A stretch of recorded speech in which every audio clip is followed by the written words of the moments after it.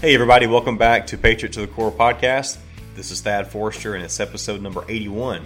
Today I talk with good friend Michael Andrew, aka Mike Schiffler, aka Schiff, whatever you want to call him, but most of you know him as Michael Andrew. He's been on the show before a few times talking about his natural disaster volunteer work. He has his own company called Red Lightning, and he also partners with other organizations such as the Red Cross and UPS. Mike is in a position to where he can deploy almost at a moment's notice throughout the world and help with humanitarian aid. This time, we're talking about his work in Indonesia. He's been there for a few weeks. He'll be there for several more weeks. He's there with UPS helping in a logistics function to get the COVID-19 vaccine to people in some of these very remote and also poor areas of the country of Indonesia. There are some logistical challenges with keeping the vaccine at a certain temperature for a certain period of time. They do have some drone options as well, but Mike is there helping in that capacity. Unfortunately, this topic is very polarizing for a lot of people, and that's not what this is meant to be about. It's about someone who has the opportunity and the ability to serve, and he wants to get the vaccine to people who want it, or have it available for people who choose. He's not pushing the vaccine. He does have a background in molecular biology and genetics, and so it makes sense to him. He is definitely for the vaccine, but he understands that that's a personal decision, and people should consult with their doctor if they are considering taking the vaccine. So thank you for tuning in again. I hope you enjoy. So Mike, I was looking back, and I didn't realize that you've actually been on Patriot to the Core 3 times before today. Wow, I didn't know that. Yeah, the last time was December of 2017 when you were finally getting out of Puerto Rico. Oh my gosh, almost three and a half years ago. So I said that trip was great. It was an amazing trip. Puerto Rico was amazing. Well, you were there for how long? Like 5 months or something? 4 months. Okay. Every time we've talked, on the podcast, it's been about the service the volunteer work that you're doing, and so now you're in Indonesia, and this is a little bit of a different podcast because of what you're doing and because of where this can go. We'll see how our time works out. But what are you doing in Indonesia? Long story short, when COVID started creating the lockdowns last year, I got on a Zoom call with Craig Arnold, who's one of my disaster aid partners, and we started running through scenarios and simulations of what we could expect from COVID in the next year. And we came to the conclusion that first world countries, areas with lots of resources, had the means to at least defend themselves against it, but the harder to reach areas could not. We're talking about the very poor, the very hard to reach. And we came to the conclusion that the supply chain was going to run into problems when trying to reach, like for example, in Nepal, thousands of villages, you can't drive to them. You either have to take a helicopter or walk for 2 to 7 days. And that's, when you look at the ruralness of the world, there are a lot of places like this. And so we became concerned for those people that we had worked with before, we had served, and we were starting to say, hey, this is going to be a problem because even if there was a vaccine, they're not going to be able to get it very easily. And one of the solutions we came to the conclusion to was a drone. Long story short, we did some research and we found a drone that was already partnering with UPS called Wingcopter. It's a German drone company that has amazing capabilities. Talking about beyond visual line of sight, up to 100 kilometers, carrying payload. So vaccines are light, they're small, and we saw that as a viable solution to try to help to reach some of these, villages and poor, places that we had been to before. The concern is that the vaccine has to be stored at a very specific temperature. It's either 2 to 8 degrees Celsius for most of them, the non-mRNA vaccines. If you're talking about mRNA vaccines, now you're talking about -70 or cooler, which is something that can only be done with active cooling or with dry ice. Dry ice can keep that temperature low, but you'd have to replenish the dry ice as it evaporates. But long story short, there's a huge problem of trying to bring the vaccine to these remote places that do not have electricity and inroads. That's the short answer. So we got on conference calls for pretty much a year, and we determined that Indonesia was on the top of our list for concerns because, number one, highly populated, 280 million people, and then a very tough geographical terrain, 17,000 islands. So when you get that many people scattered over so many places, it's a big challenge. So that's the short answer. When the opportunity came to go to Indonesia, I said yes, and here I am. And so I'm working on a big project, and I'm working on some of this outreach to the smaller villages. That's the short story of how I ended up here. I know you have a lot of experience with this, and you've worked with UPS, with the Red Cross, probably others, but why you? Why did they ask you to go to Indonesia? Craig is a good friend. We've deployed 5 or 6 times together, and from Haiti to the Philippines. We've been in the U.S. Virgin Islands together, Vanuatu, and Craig is vice president. He's one of the vice presidents for UPS Healthcare Sales. So just coincidentally, his job is to help manage the movement of vaccines all over the world. UPS is arguably the best in the business in terms of moving things, competing against FedEx, competing against DHL. They've moved more vaccines than anybody in the world. And last I checked, it was like 1 billion doses, 51 countries. But it just so happens one of my best friends is one of the vice presidents for their healthcare sales. And Craig is familiar with my experience in disaster. He's been there with me. And so when a position became open for an executive, a UPS executive, to go into Indonesia, they said, we want you there. We want you to help with bringing vaccines into Indonesia. And we also want you to continue to work with the drones on this mobile outreach. So that's the short answer is that Craig, he knows what I've done, and he knows that I'm experienced with the operations side of it. Yeah. I mean, you have the knowledge, but you also have the experience leading and managing people and teams. Every trip is a learning experience. And so, every trip I've been on, it's been I've learned so much, the bottlenecks, the red tape, how to navigate, how to, get the right connections with the right people, who makes plays, who do not, all of those things come into play in terms of actually being effective at what you try to do. And Craig and I look at it as a challenge. It's almost like, I hate to say the word game, but it can be that enjoying is when you're solving these very hard problems. It's very satisfying. The vaccine. Now, this can be a hot topic. So sure. Yeah. I don't know many people more conservative than you. I think you're intelligent. You're well informed, well spoken. I am very conservative as well, as you and everybody who knows me knows. The vaccine, I was very hesitant to take it. My wife was not as hesitant, and really the reason why I did it so quickly is because our youngest son has had heart issues. He's had multiple surgeries. He's high risk, and we were very concerned about him because if you look at all of the problems that COVID could cause, man, he just checked so many boxes. So we were a little maybe even over vigilant. I'm not sure during at least the past, a little over a year. So we were able to get the vaccine, but I wasn't happy about it at first. But at the same time, vaccines are incredible, and these companies are not our enemies. Pfizer, Johnson & Johnson, whoever. But why is it such a hot topic, and why do you believe so strongly in the COVID-19 vaccine? So a couple disclaimers real quick. I'm not a doctor. My training is in molecular biology. So I have a master's degree in molecular biology. I have an MBA in biotechnology. For those that know me, I was 5 years into a PhD in genetics. And so these molecules are kind of my world. I'm not an immunologist. I'm not a doctor. But the first thing I would say is that people should be having the conversation with their own doctors. That's really where it should start. It's just as reckless to tell people not to take the vaccine as it is to take the vaccine, because that's medical advice.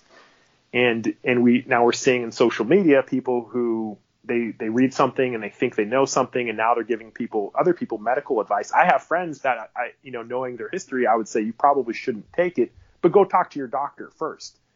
Most normal, healthy people will probably have a really good experience with the vaccine if you have a strong immune response. But again, this is something you should talk to your doctor with.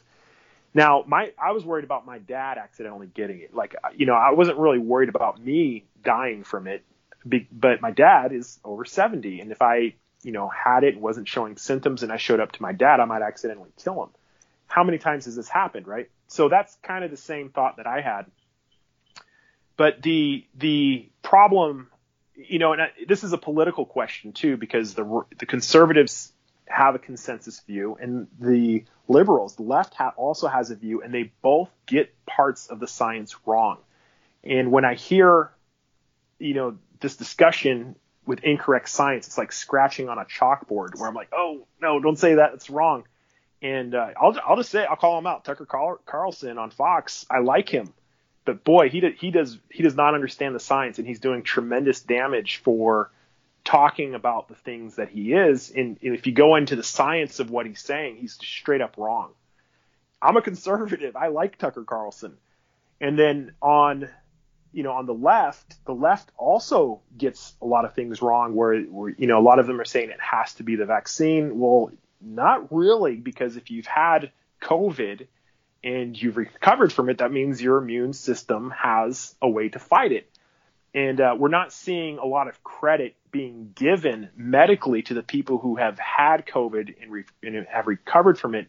They should, in my opinion, as a molecular biologist, they should pretty much be given the same seal of approval as somebody who's had the vaccine. Now, their immune response may not be as strong, but there's some good science that says they should have an immunological response for the rest of their lives if they've defeated COVID. It's probably beyond the scope of this discussion, but you can see there's both sides of this that get it wrong. And in the end, if you have a concern about the vaccine, you should do some basic research about what vaccines are. And there's answers to all the questions about the vaccine. We know more about the vaccines than we know about the actual virus. We know a lot more about DNA and RNA than we do, about the long-term effects of what the COVID virus will do to your body. Does that make sense? Yeah.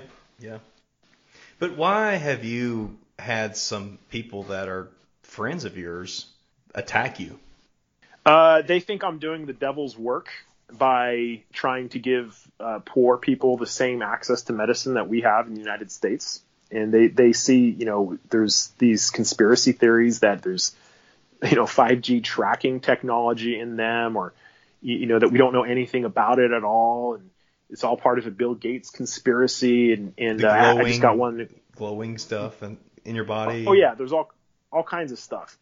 And the truth of the matter is, anything scientific in terms of the medical or molecular biology, when that research is done, it is published in the form of a scientific paper where the methodology, the steps taken to get that result, are published. That paper is then scrutinized by peers in the field who can either confirm or deny the findings. This has happened with the vaccines. So when Pfizer came out, they published their paper. Same with Moderna, same with AstraZeneca. All of them have published, with the exception, I'm not so sure about how much information we have about the Chinese versions of the vaccines, which is a completely different story. But the Pfizer and the Moderna, they've published those papers. They've been scrutinized. They've been confirmed. This isn't an opinion thing. This is something you can measure. Like you could use a ruler to measure the length of something. You can do the same thing in cell molecular when we're talking about immunology. And this is why I struggle when I see people on social media saying things that are just incorrect. For example, if you've been vaccinated, of course you can actually get the virus. Being vaccinated doesn't prevent your body from disallowing the virus to enter it. Does that make sense? And so yeah. A lot of people are surprised. Hey, I've been vaccinated and I have COVID.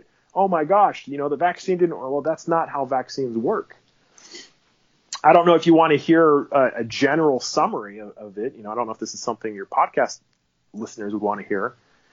But vaccines are basically an early warning signal that's saying this pathogen is going to show up. Prepare now. In the same immunology, I can't even say it. The same immunological response happens in natural immunity as it does with being vaccinated. It's the same cells that are doing the work. The only difference is your body is prepared to fight. You know, if we lived in the Old West and there was a werewolf going around, you know, turning people into zombies or other werewolves, would you put up a wanted sign in the towns that hadn't seen it yet? Of course you would. You would put up these wanted signs and said, with a picture of the werewolf and saying, this guy's going to show up and start turning your, you know, all your population into werewolves. Silver bullets will kill it. That is what the vaccine is. It's preparing your immune system to fight. So when that werewolf shows up, not only are there bazillions of silver bullets made, there's 10,000 members of the posse ready to kill it. So that's kind of like a general overview, you know, in fun language of what a vaccine does. It is preparing your immune system to dominate a very specific pathogen when it shows up. So it doesn't keep it out of the town. It just prepares them to kill it. And so, you know, that's kind of like the overview of it. Why do you care so much about the vaccine when statistically such a small percentage of people are dying from it? Right. Yeah, it's a great question.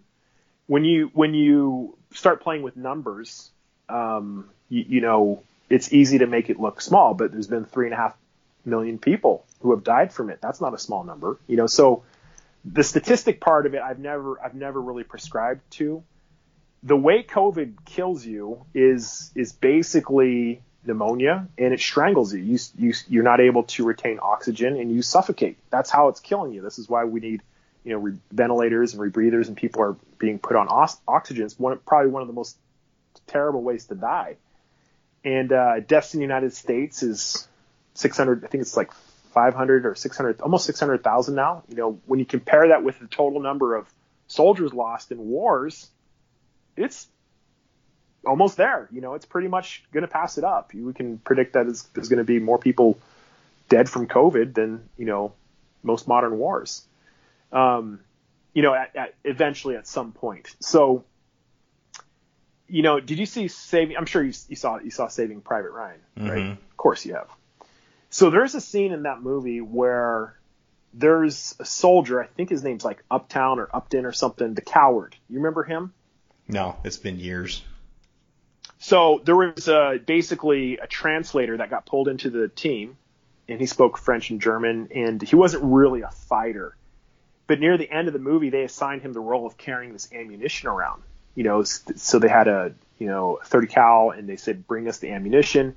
And he went to go get some ammunition, and he came back, and the American and the German SS soldier were knife fighting in the room, and he could hear them. And he was kind of standing outside of the room listening to it.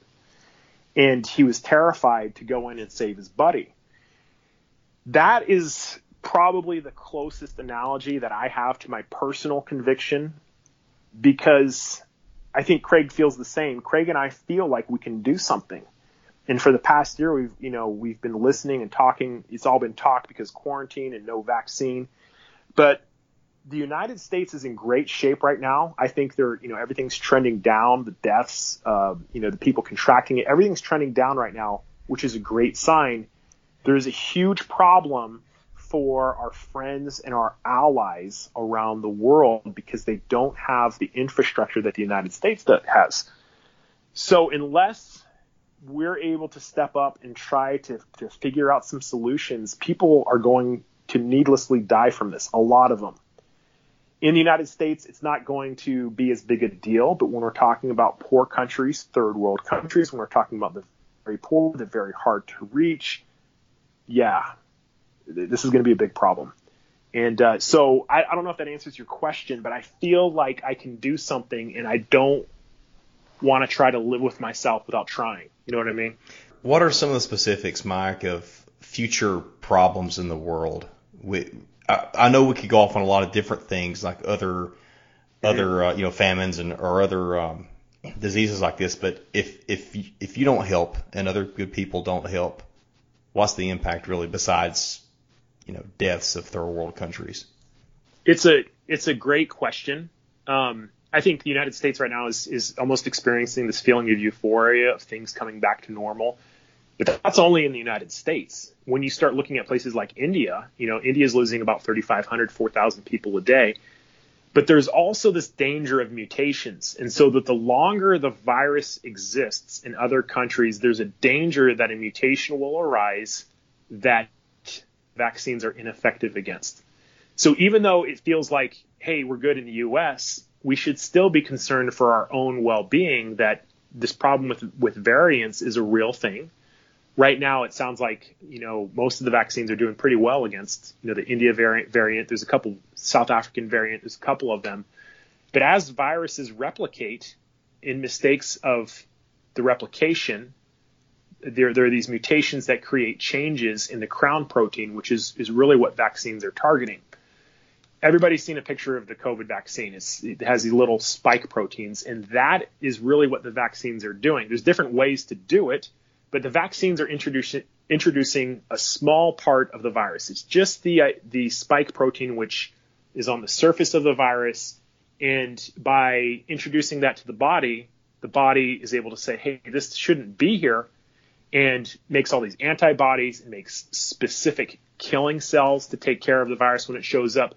But if there's a mutation dramatic enough in that spike protein that the antibodies and the immune response doesn't recognize it, we could potentially have to face going through this all over again for everybody. So far everything that I've read says, the Pfizer, Moderna, AstraZeneca are really good against the variants, but we don't have a guarantee of that. Does that make sense? Yeah. Sounds like right now the variants it should handle, but that could easily change. There's no way of predicting it. The sad truth, Thad, this is just my opinion, is that we will never completely eradicate COVID-19 anytime soon. Maybe in 10 or 20 years. And the reason is even if you had the unlimited capacity for vaccine, so if you had vaccine all over the world in every country, enough for everybody, there becomes a new bottleneck in the cold chain where you wouldn't be able to move it to the people who needed it. So when you and I got vaccinated, we got in our cars and we drove somewhere, right?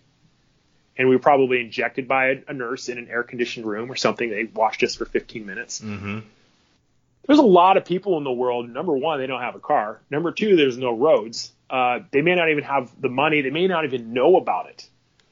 And some of these villages are rather large. We're talking about thousands of people.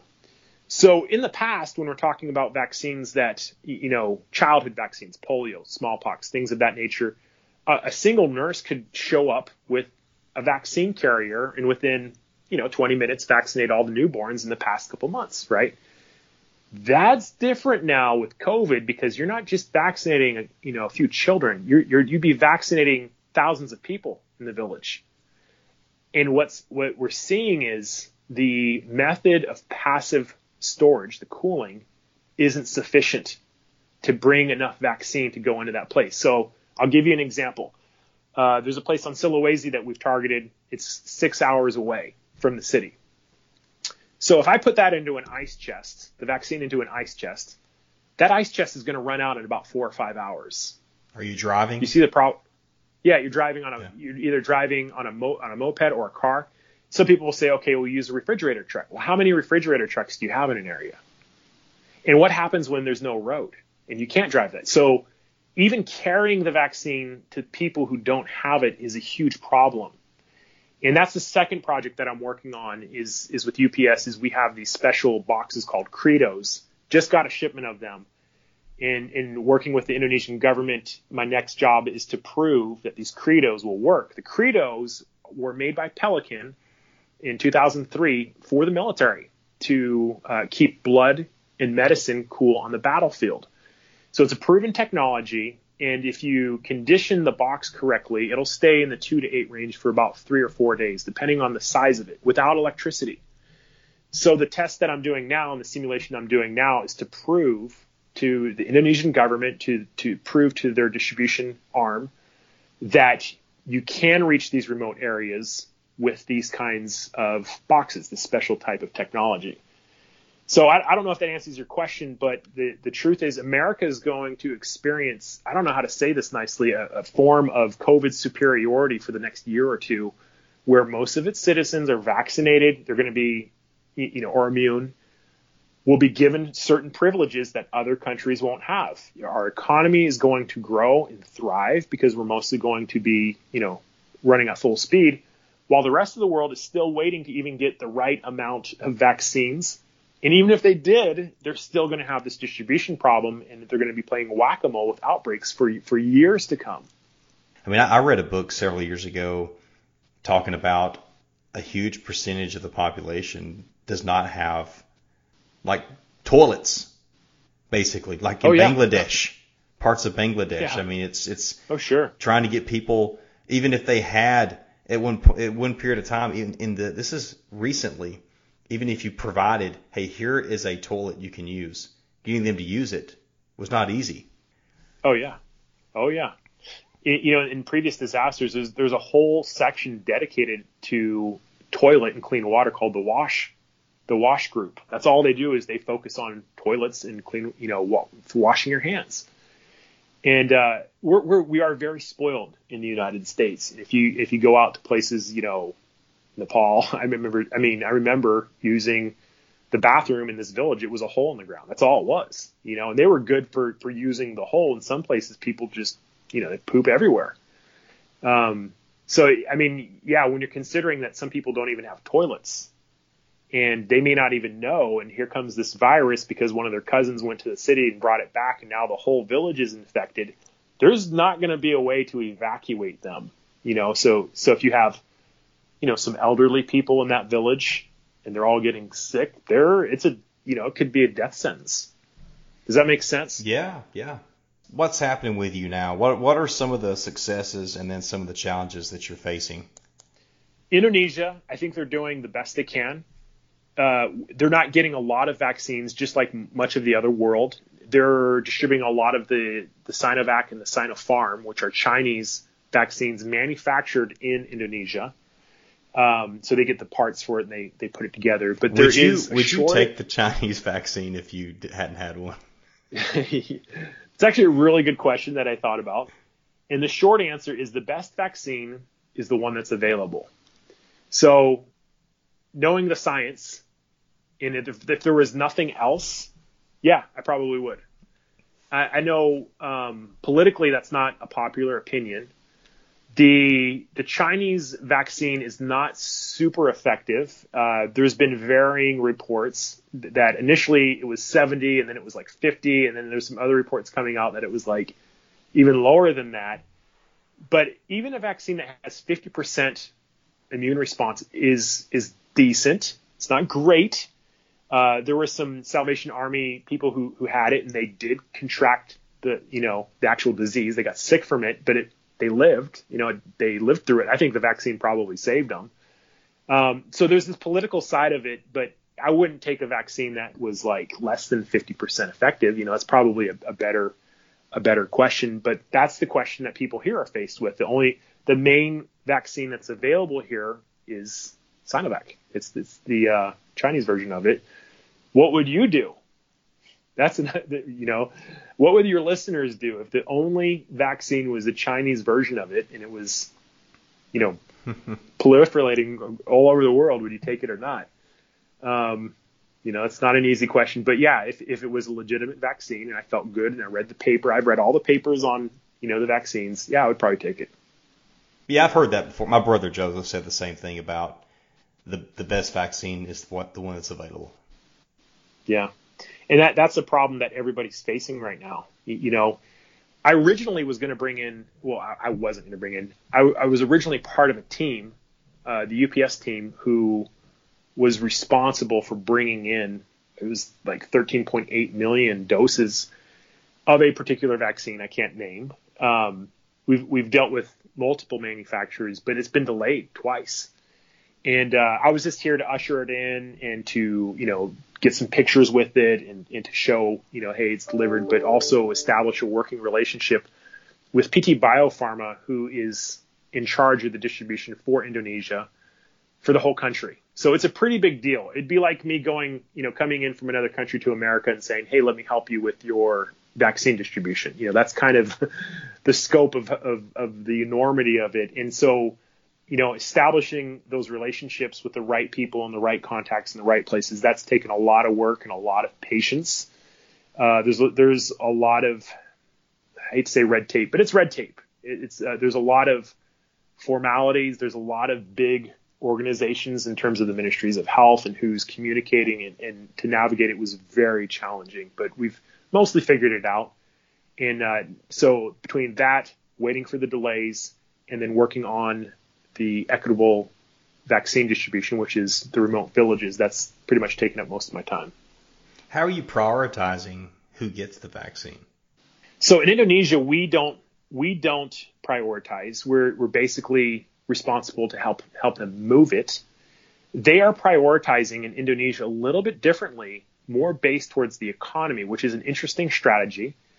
So healthcare workers were first, and then religious leaders were also near the top of the list because they feel that the congregation will listen to the religious leaders. There is vaccine hesitancy here, and then it was a lot of the economic, and then the old and those with poor immune responses. Those were the ones who were giving priority. And so you're seeing people like, taxi drivers vaccinated. Why? Because it's part of the economy here. Everybody uses a taxi. They need to go to work, or travel around. But Indonesia has the same problem that everybody else has. There's just not a lot of vaccine or the parts for the vaccine, the Chinese vaccine they're using here. There's a shortage. And so everybody's kind of waiting for more vaccine to come in. And that's been tough. That's been there's a lot of hurry up and wait in this deployment. And in the meantime, I just try to practice the language and learn as much as I can, to try to communicate better. So are y'all using drones yet? The drones are working, but there are FAA-like regulations here that the drones have to go through. There was a model called the 178 that's being used right now in Malawi because they were able to get it through regulations and testing. But there's a new model coming, the 198. There's a great video of it on YouTube. That's coming in December, hopefully. And if it passes through regulations, then, maybe at that point, I am kind of in the mindset of the drones aren't coming. What can we do in the meantime, which is brought in these Credos to see if we can work around on the drones. I think the Credos are actually a more scalable solution. The drones are expensive. They take a lot of setup. You have to have skilled people to bring in.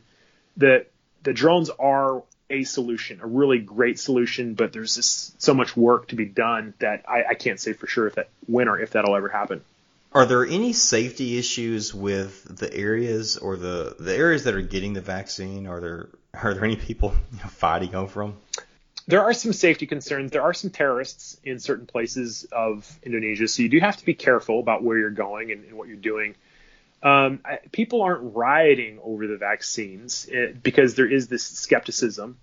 Indonesia is a mostly Muslim country, and one of the vaccines was listed as haram, which was basically unclean, because there was I think there was like some pig cells or some pig DNA or something involved in the manufacturing. And so there, we're seeing like even they don't want to take certain kinds of vaccines for religious reasons, but I haven't seen any rioting, if that's what you're asking. What else, Mike? What you're doing or how UPS is helping?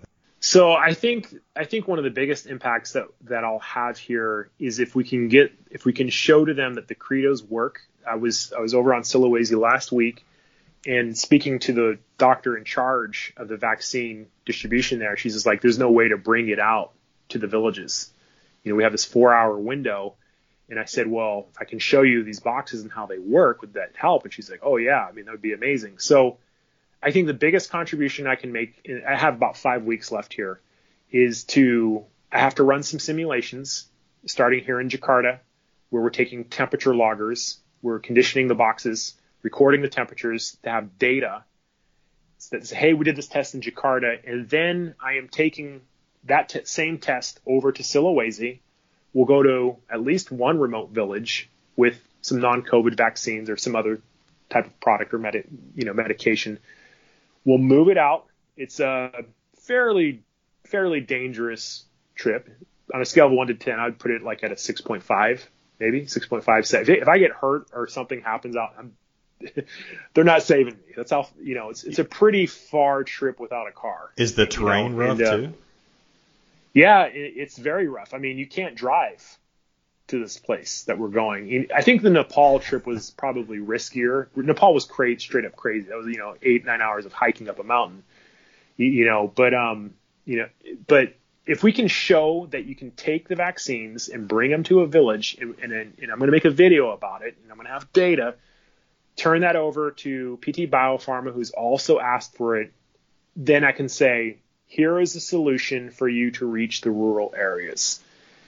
If they put that into their supply chain, I think that would have a huge impact for the poor and the hard to reach. And so that's going to be my main focus for the next 5 weeks. Okay. I think COVID, let me back up a little bit. COVID is a war. COVID is war. The virus should be looked at as war, not combat. I don't want to take anything away from our veterans and their training for combat. Combat is different. But COVID is a war, and it's a reality that some people don't want to admit. It's going to be around for a while, even though you may not, be at risk. It's going to be a risk for a lot of other people.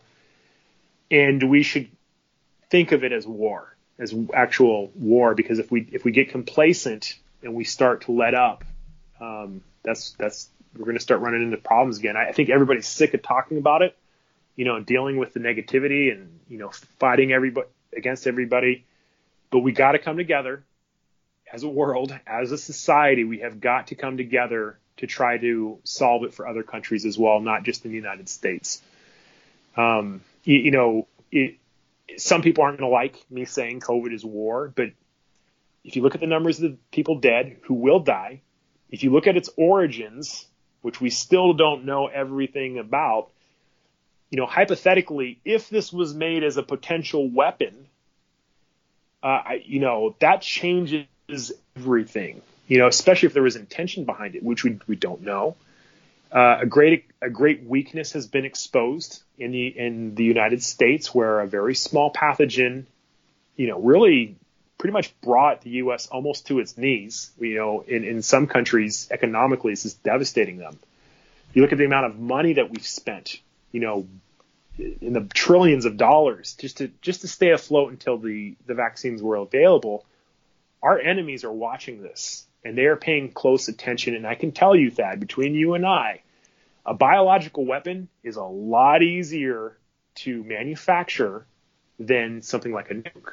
It's a lot easier to get your hands on a pathological weapon.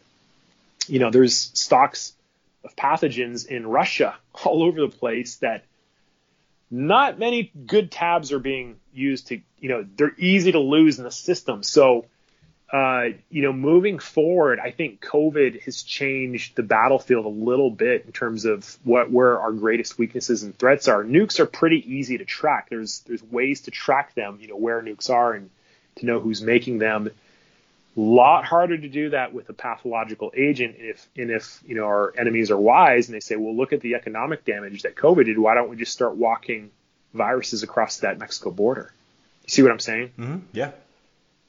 So we may not see the end of this. There may be something in the next couple of years.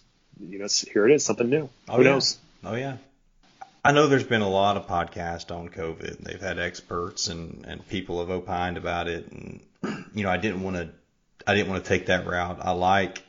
I know your scientific and your biological background, and plus just your service, your life of service and what you do with Red Lightning and so much that you do on your own dime. And so that's why I wanted to talk to you so people know what you're doing, because it's still very unique and it's very admirable.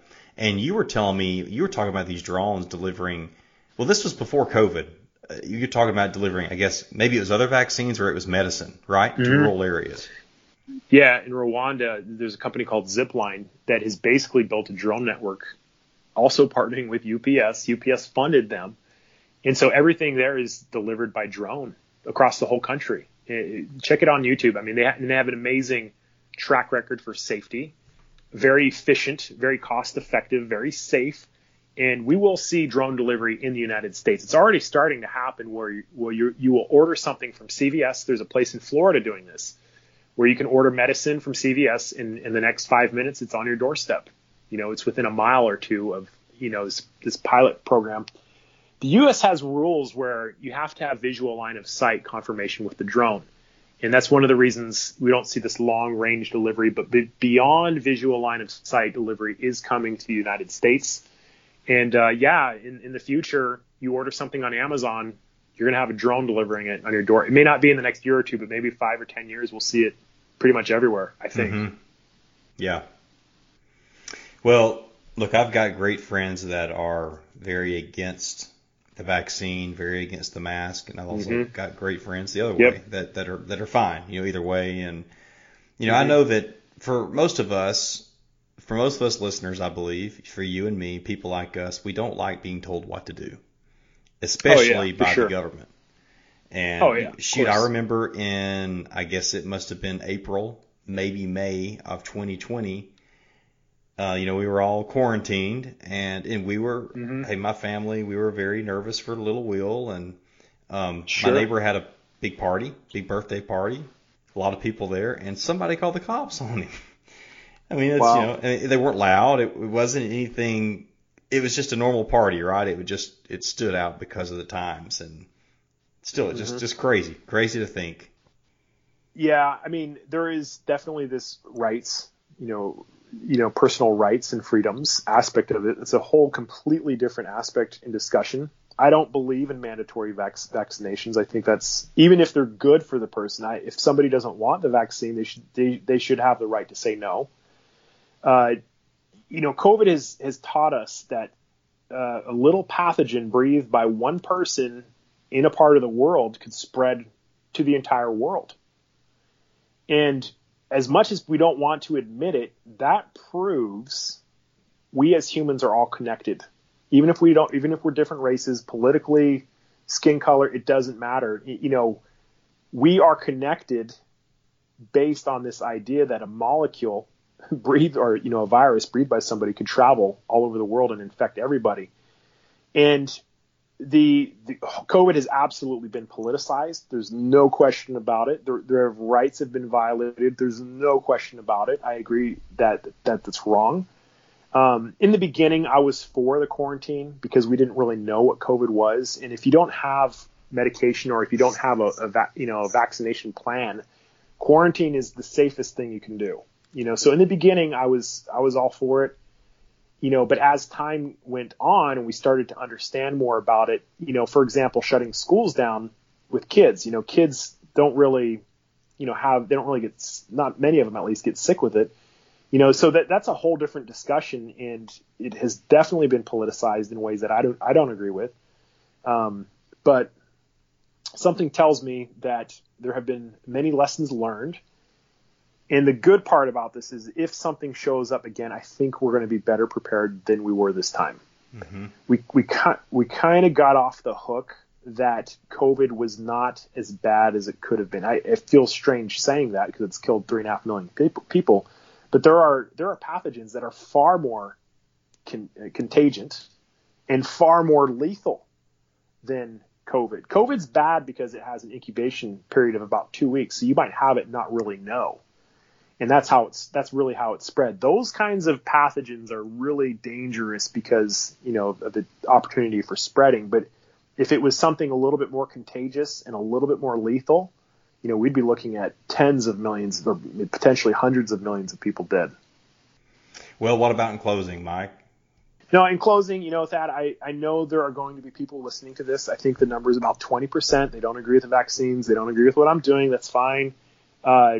I am here as a volunteer. I'm not receiving any money for what I'm doing. I just want to put the poor and the hard to reach at the top of my list to have the same opportunity to say yes or no. I want to take the vaccine. That's all I'm doing. And the service work is what makes me happiest. I am happiest doing service work. at some point I'll finish and I'll go home and I'll get back on with my regular life. But I feel like I can do something, and I at least want to try. I don't want to live with the regret of not having tried. And I've lost some really close people to me. I mean, lifelong friends. I'm no longer communicating with them just because of this whole vaccine discussion, which is crazy. But it is what it is. It is what it is. I have good intentions. I know the science. I understand the science. People can disagree with me, and you're welcome to. But in the end, I have to live with my own